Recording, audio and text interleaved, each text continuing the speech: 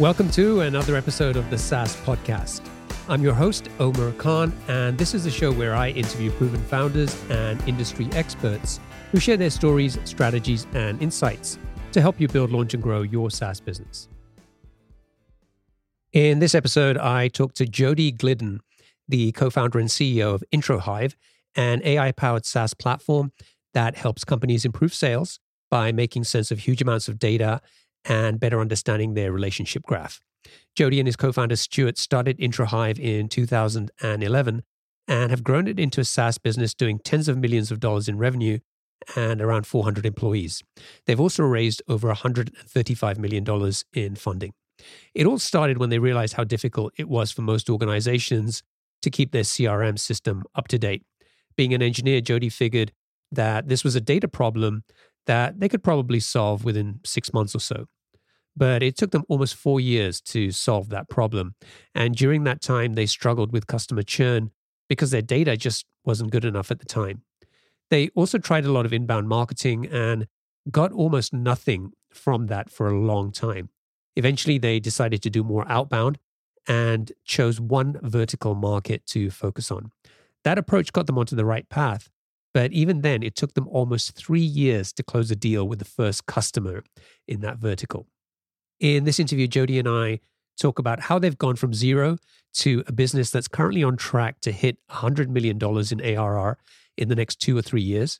We deep dive into all the major challenges they've faced, how they solved them, and extract some lessons that might be helpful for you if you're currently dealing with similar issues. So I hope you enjoy it.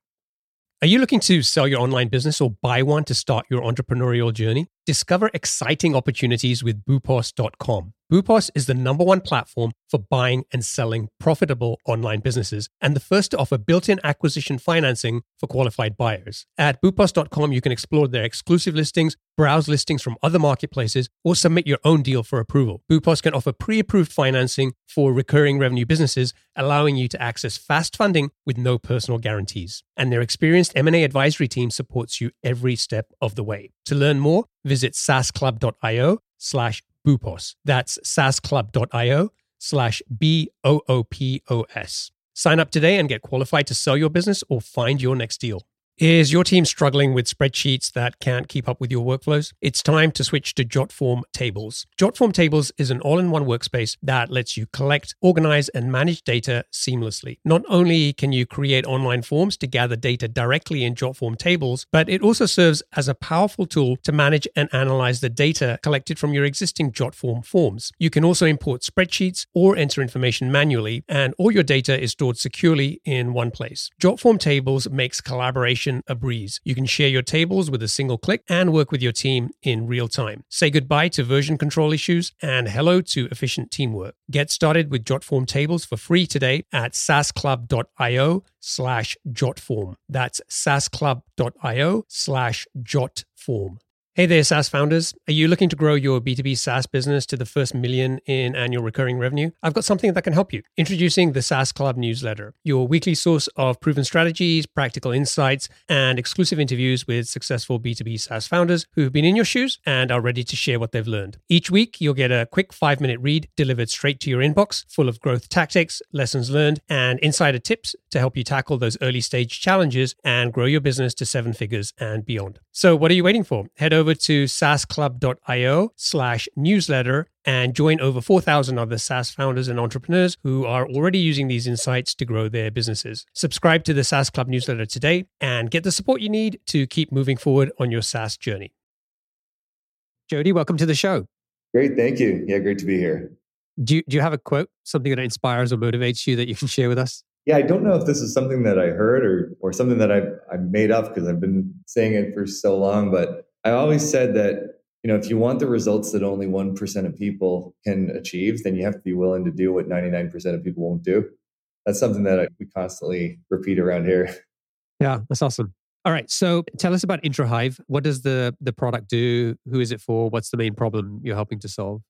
Yeah, well, it started as a system that could go through all of the communication systems that you have in an enterprise or in a business, like email systems, calendaring, phone, and all that. Figure out who everybody in your enterprise knew and how well they knew them. since then, we've expanded into a whole lot of categories that continue to drive more sales for salespeople. And now we're getting into everything really on what we call the 3 R's, anything that can drive revenue, retention, or relationships for the enterprise. Can you give us a sense of the size of the business, in terms of customers, revenue? Yeah, sure. We're in the hundreds of customers right now. We have some really large customers. We have over 250,000 users. We have many companies that are over 10,000 seats each. We have between 350 and 400 employees. Our revenue is in the tens of millions, hoping to cross 100 million in the next 2 years or so. Awesome. And in terms of funding overall, you've raised about 125 million to date? Yeah, I think maybe around 135 to 140, something like that. Okay, cool. You've been working on this business for almost 10 years. And I want to go back to where it all started and see what we can learn from you and tell that story. Before we do that, can you just give us a quick summary of your background? Because this is not the first startup. You've worked on, I think, 3 businesses that had successful exits. That's right. Just tell us a little bit about your background and some of those companies. Yeah, sure. Yeah. So I was a coder for fun when I was a little kid. Like I entered the science fair at grade 3 with a computer program. Anyway, so I always found that stuff fun. I would do it as a hobby. And I also used to like to tinker around with businesses, everything from lemonade stands to, I remember when I was a kid and we were watching all the karate movies and I made nunchucks. And when I went to school, somebody bought them. I went and took orders and like started bringing like a ton of it. I was making $100 a day for a while until the police came and told my mom that your son's selling weapons at school, grade 5. So I just loved business and I loved coding and everything. I never really knew those two things would come together. But then I just graduated and I got a call from a startup that was just getting going and I joined them and I learned so much and had a blast and decided I wanted to go do one myself. So then I started a company called IC Global. It was one of the world's first, if not the first, learning management system for enterprises. So I learned a lot about that sector, but I also learned a lot about how enterprises work. I got exposure to a lot of big companies because we ended up being resold by one of the largest e-learning companies in the world.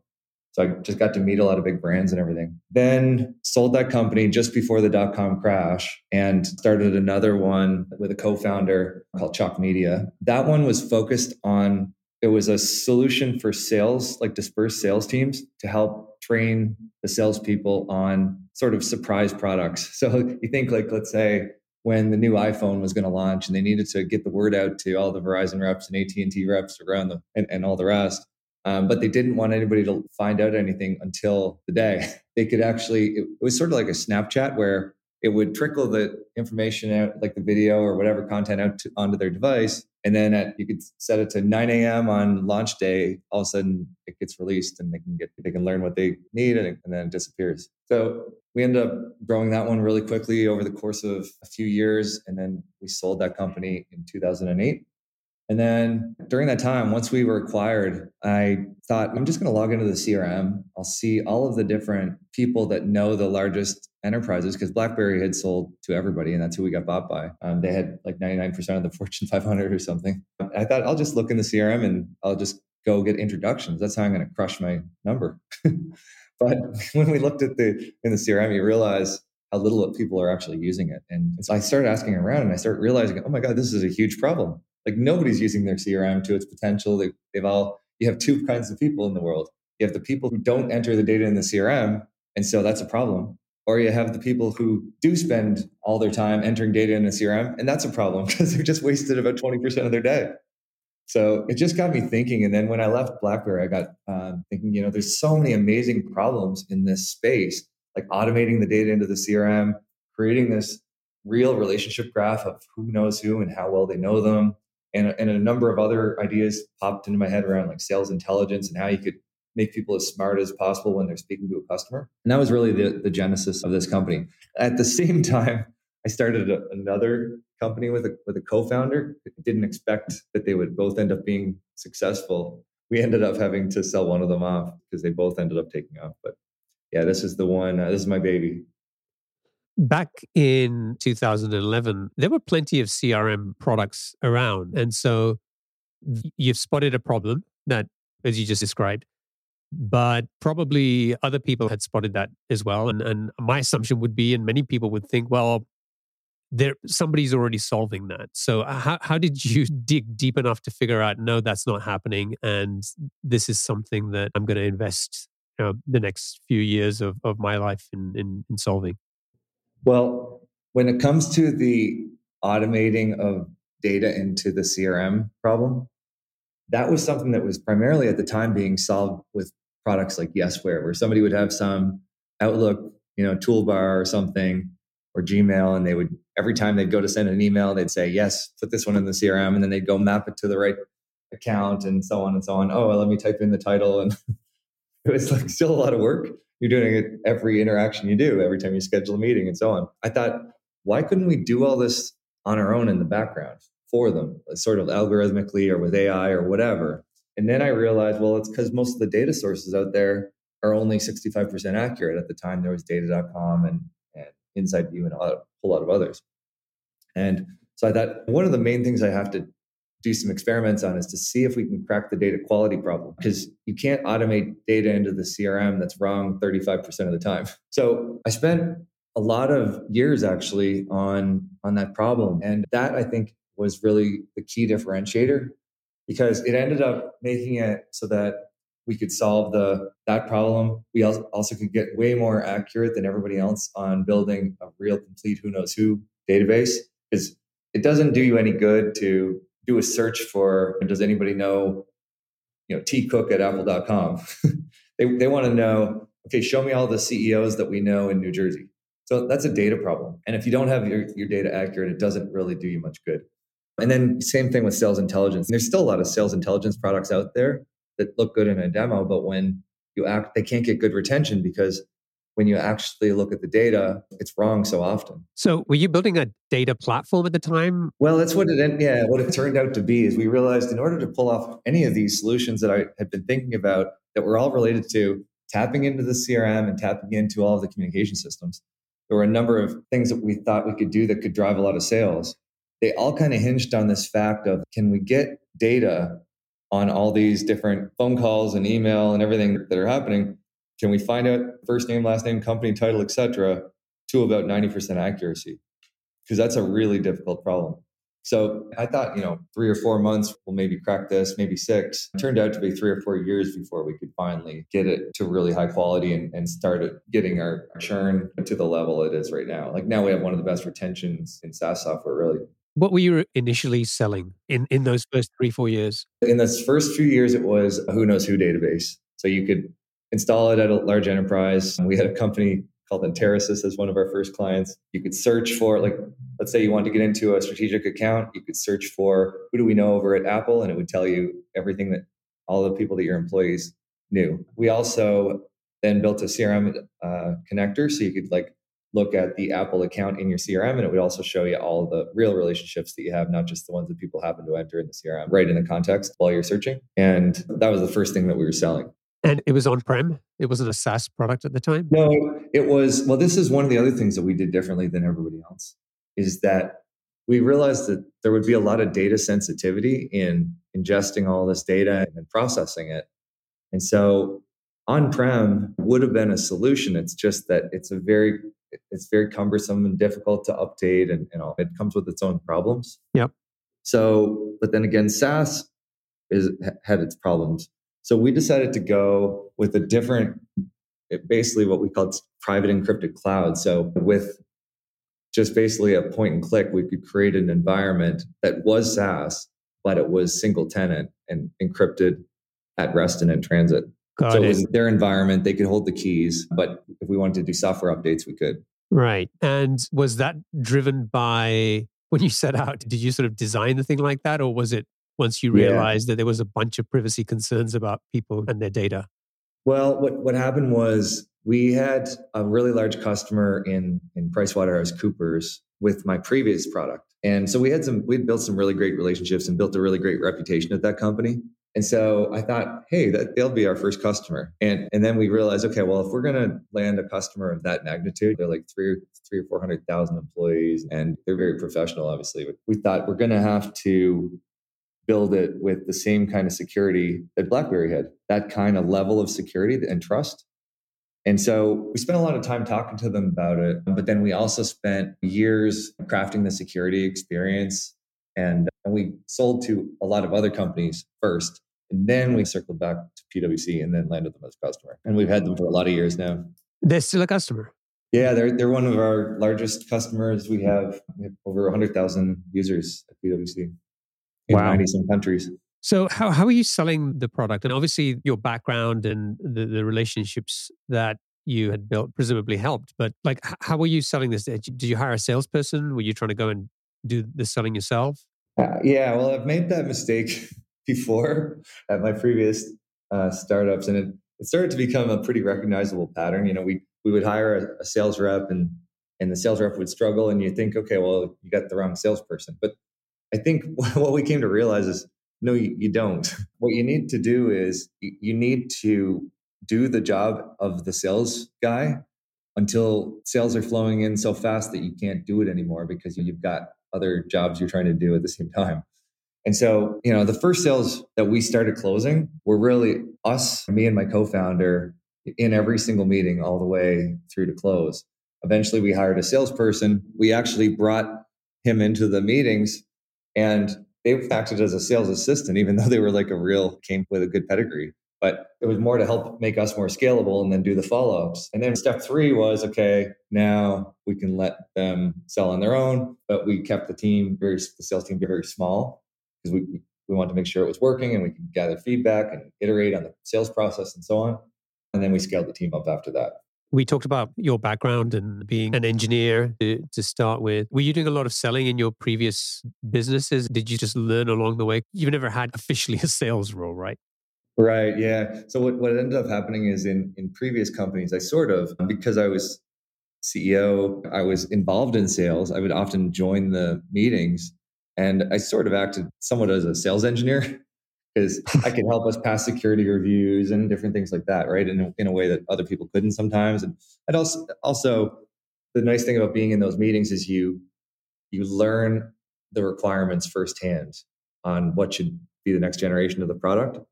So I had a lot of exposure to it, but I wasn't really running the sales cycles. There was, though, a time right after the dot-com crash where I actually took a job as an entry-level sales guy just to see what it felt like.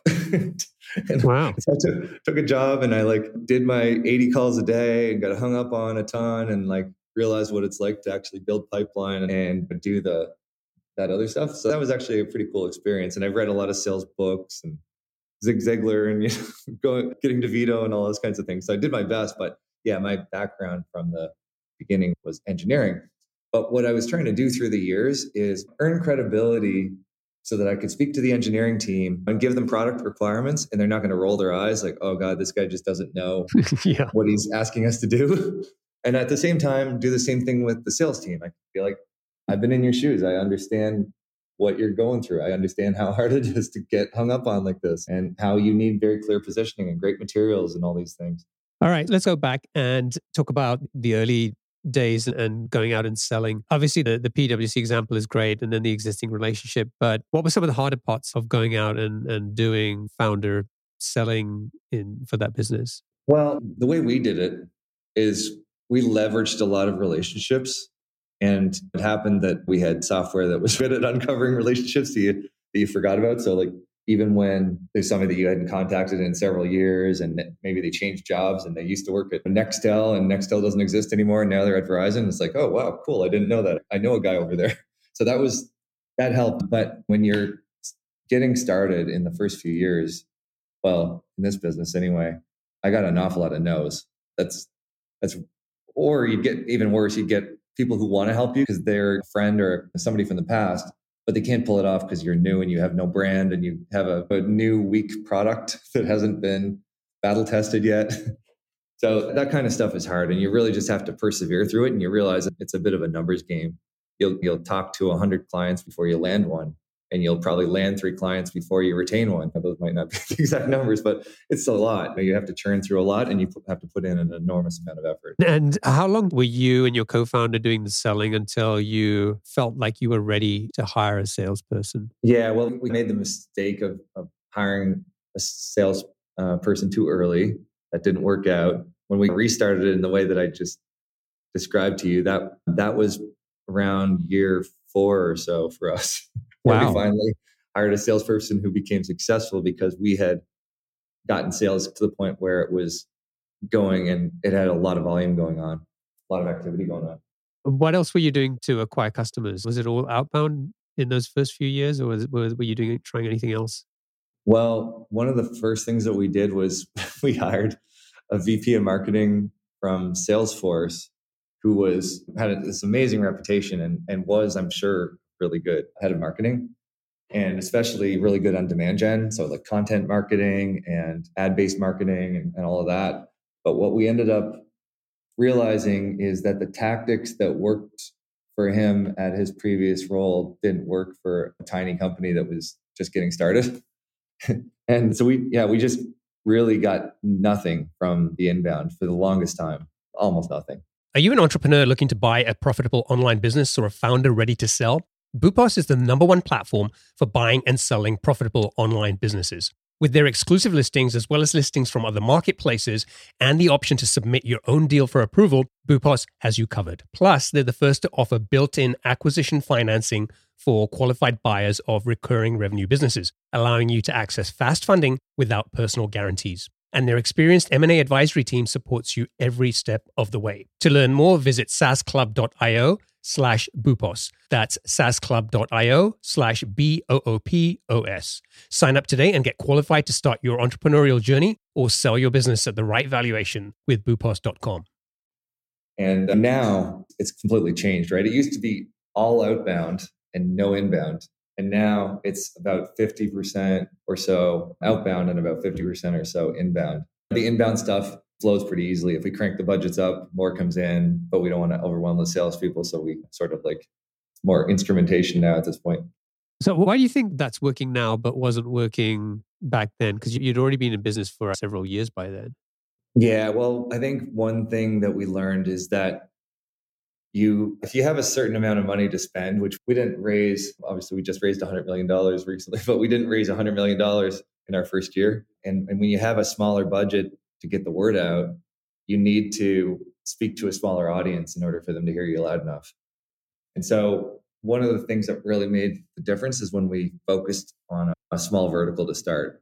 And then you dominate that vertical, and everybody in that vertical knows who you are, and they're telling their friends, wow, we tried this is really cool. And the word just spreads word of mouth. And then we moved on to the next and so on. So that was a thing that made a big difference. The other thing is just like, we're starting to have a brand now. I think like quite often somebody will say that like, oh yeah, Introhive, oh yeah, we love that. I used it at my last job, or people are changing jobs. When we have like over 250,000 users, those people are changing jobs every year or two, and the word's getting around. I want to talk a little bit about the vertical thing, because I think that sounds like a smart approach rather than let's go and try and sell this to anybody that will talk to us. But how did you figure out which vertical to focus on?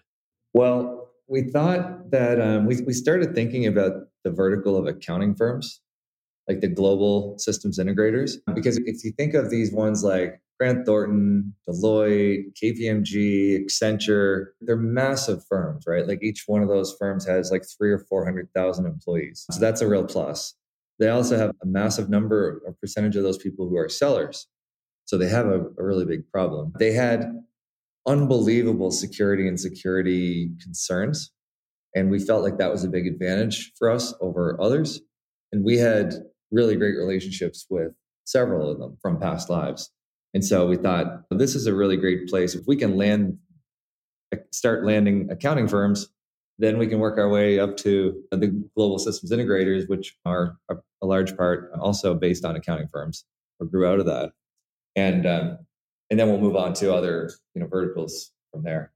When you were going and talking to these types of massive businesses, tons of employees, stringent security requirements, what was that Like, how long was that sales process? Like, how many hoops did you have to jump through to try and close it? It probably got to stage 4 in the first 6 months, and then took another 2-3 years to close. Wow. Yeah. It seemed very promising at the beginning, but then took a long time to get all the way to the finish line. For the first one. But after that, it's a normal course for us. And sort of how quickly do you go from first touch to closing these days? We sometimes we see 30-day closes now, and that was just unheard of before.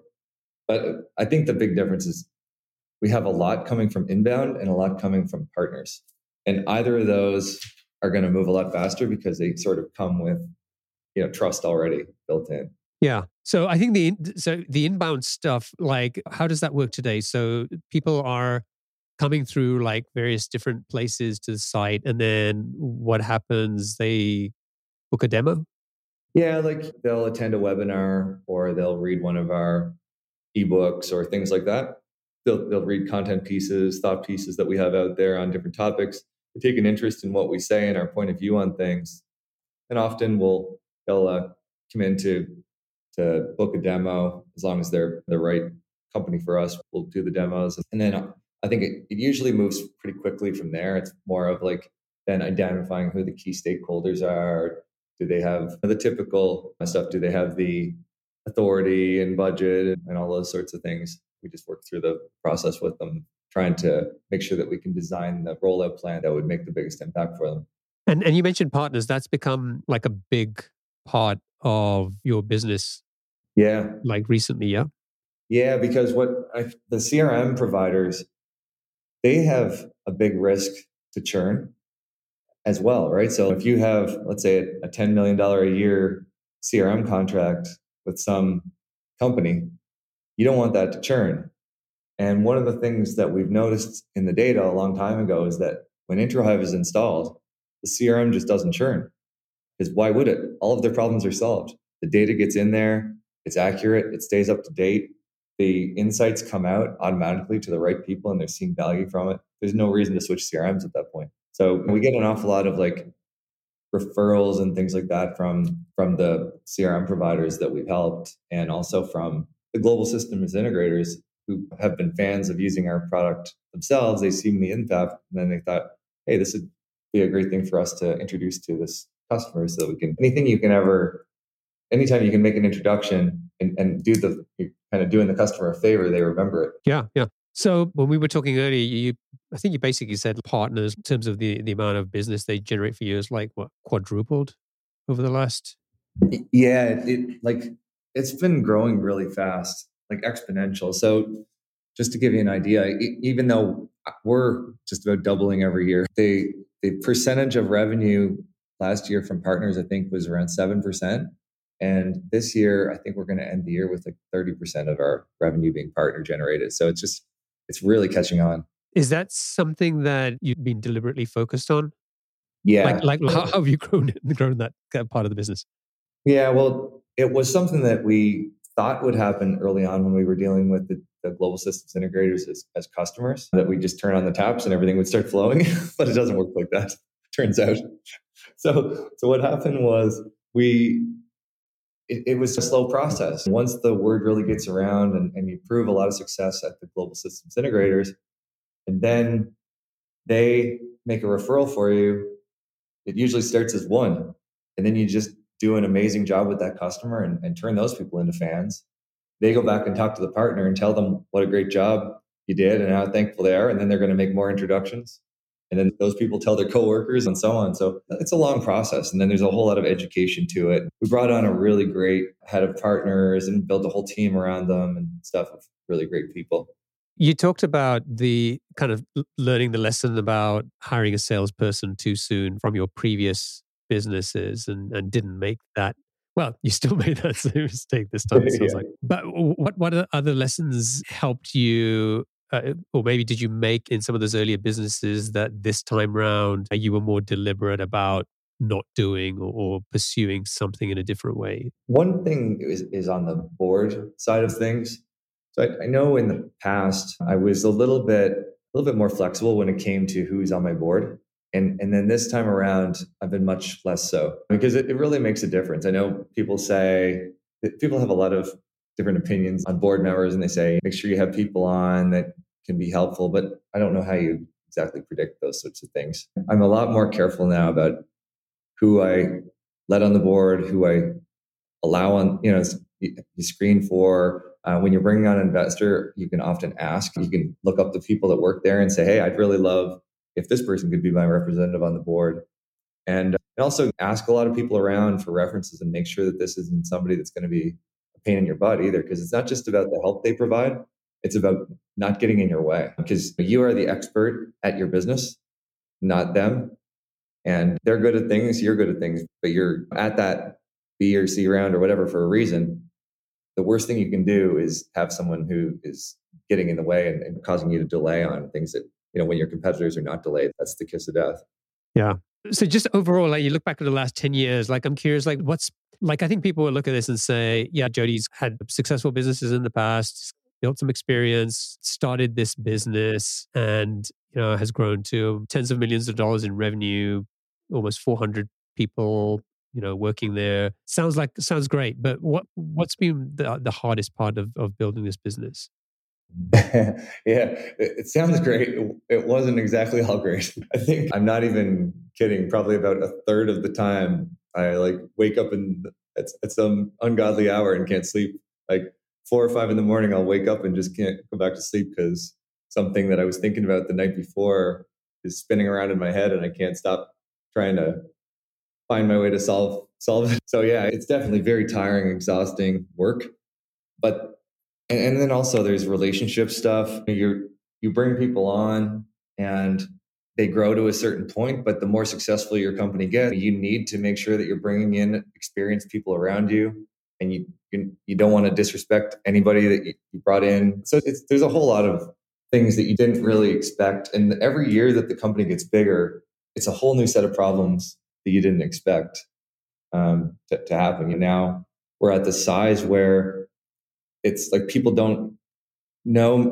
don't know me often, employees. And so I'll call somebody up to solve a problem, and people are like sort of taken aback. Oh my God. Like, it's just really strange where I was used to just, oh, I heard this, we might be having a problem with, this type of marketing. I'm going to call that person. Who's in charge of PR? Okay, let me call them. I call them and they're like, whoa. And then you get a call from their boss, like, hey, next time can you include, just really strange issues, right? You just learn as the company gets bigger, you learn different stages. It's cool though. What was the largest company you ran in the past in terms of like number of employees? Yeah, the largest I ever got to before was around 100 employees before we sold. But this one it's just grown so fast too. But it's grown a lot bigger. It's just surprising every day when I log into our HR system and you just see how it's grown. It's just insane. Yeah. And with the latest round of your Series C, you presumably have plans to grow even bigger. Yeah. We want to really continue to press on our organic growth. And then at the same time, now start doing some small acquisitions because first of all, we think that in a few years, there's going to be a system that people will buy to put all of their data, which is their CRM, and a system that people will buy to make sure that everybody's selling to their peak potential. And just as there is a head of sales now and a head of sales enablement, I think there will be those two systems, and we want to be the second. You mentioned that you felt that in the next couple of years, you could be 100 million plus business. Is that the path you think that's going to get you there? Yeah, although I think even with the solutions that we have now, we could easily reach and surpass that number. We have an unbelievably large total addressable market. Just like everybody's a seller, and we're especially great fit for B2B sellers, it's just a massive number.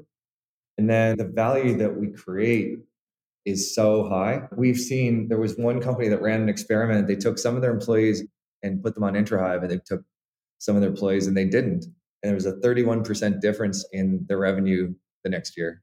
So Wow. you think of what we're charging right now is we just continue to like, we never did a pricing study or anything like that. We just continue to add product and increasing the pricing as the years go on and stuff, and we add more stuff. But I think we probably were way undercharging for the value that we were creating. All right, let's wrap up and go into the lightning round. Before we do that, I got to ask you, like, you're based in Florida. Is the company, most of your employees based there as well? We're pretty dispersed. We have 3 offices of 50 to 100 people or so in Eastern Canada. We have a bunch in Toronto. We have a bunch in London. We have half a dozen here in Miami and some in Chicago, and then a bunch of home-based people. In Chennai, India as well, we have 40 or so in Chennai. No wonder you're freaking people out when you're calling them like in a different country and it's like... Yeah. All right. Let's move on to the lightning round. I've got 7 quick fire questions for you. So just try to answer them as quickly as you can. Yep. Ready? Okay. What's the best piece of business advice you've ever received? Read books. On that note, what book would you recommend to our audience and why? Atomic Habits is my favorite book of the year. It really made a difference for me because so much of business is follow through. What's one attribute or characteristic in your mind of a successful founder? Risk taking. What's your favorite personal productivity tool or habit? A product called Things for iOS. Things 3? Yeah. Oh, I love that. I went all in and started using that a few months ago. What's a new or crazy business idea you'd love to pursue if you had the extra time? I was at one point when I was doing my master's degree, I was thinking about creating a site sort of like what Facebook, I think, originally intended, a way for you to network with other people in your class because you're in a class of like hundreds or 200 people. And I thought it'd be great if like, hey, I'm working on this homework problem. I want to connect with other people. So I think that's still a great idea I'd love to have pursued, but I think I'll be here for life. What's an interesting or fun fact about you that most people don't know? Yeah, I guess probably the fact that I started these like little crazy businesses when I was a kid. Every time I go through the history of that kind of stuff, like started a pool hall when I was 17, for example. People are always like, what? Tell me more. Just really crazy ideas and most of them. I think like you, like we talked about this earlier, like I was as a kid just loved coding and just making stuff. And when somebody said to me, like it didn't hit me for years until someone kind of pointed out, I was like, what, you can make money from this? People pay you to do this stuff? Totally. That's exactly, yeah. What happened was I was going to computers, or I was in my last year of high school, and a person from the university came in and talked to us about computer science degree. And I was like, wow, never thought of that as a business. And finally, what's one of your most important passions outside of your work? Snowboarding. I try to be up on the mountain 20, 25 days every winter in Colorado or Utah. Cool. All right. Well, Jody, thank you so much for joining me and sharing the story of Introhive and some of the ups and downs along the way. If people want to find out more about Introhive, they can go to introhive.com. And if folks want to get in touch with you, what's the best way for them to do that? They can reach me on Twitter at Jody Glidden. So it's at JODYGLIDDEN. Awesome. We'll include a link to that in the show notes as well. Thanks again. Wish you best of success and would love to follow up at some point once you hit that big 100 million in ARR. Be happy to. And it was a pleasure to meet you. Yeah, same here. Cheers. Are you still wrestling with rigid spreadsheets that slow down your team? Jotform Tables is a solution you've been looking for. Jotform Tables combines the power of a spreadsheet with the flexibility of a database. You can collect your data through customizable online forms, and Jotform Tables automatically organizes and stores all the data submitted through your Jotform forms. You can also import and export files and collaborate with your team effortlessly. All changes are synced in real time, so everyone is always on the same page. But Jotform Tables is more than just a spreadsheet alternative. With conditional formatting, data visualization, and more than 250 integrations, it's a complete productivity platform for your team. You can even automate tasks and workflows to save time. Ready to centralize your data, boost your team's efficiency, and take your productivity to new heights? Sign up for free at saasclub.io/jotform. That's saasclub.io/jotform. Do you dream of owning a profitable online business, or are you looking to sell yours? Boopos.com is the #1 platform for entrepreneurs and founders alike. With Boopos, you can discover exclusive listings, browse listings from other marketplaces, or submit your own deal for approval. As the first platform to offer built-in acquisition financing for qualified buyers, Boopos makes it easier than ever to acquire a recurring revenue business without personal guarantees. Their experienced M&A advisory team is dedicated to supporting you throughout the process, ensuring a smooth transaction. Don't miss out on this exciting opportunity. To learn more, visit saasclub.io/boopos. That's saasclub.io/BOOPOS. Sign up today and get qualified to sell your business or find your next venture. Hey, are you struggling to grow your SaaS business? Well, you're not alone. But the good news is you don't have to settle for slow growth. The right tools can be a growth game changer. And that's where the SaaS Toolkit comes in. This free guide cuts through the noise and shows you the 12 essential types of tools successful SaaS startups have used to get to 7 figures and beyond. It gives you specific examples and makes practical recommendations to help you find the perfect growth tools for your needs. So stop feeling stuck. Visit thesaastoolkit.com to download your free copy and unlock the growth potential you've been missing. That's thesaastoolkit.com.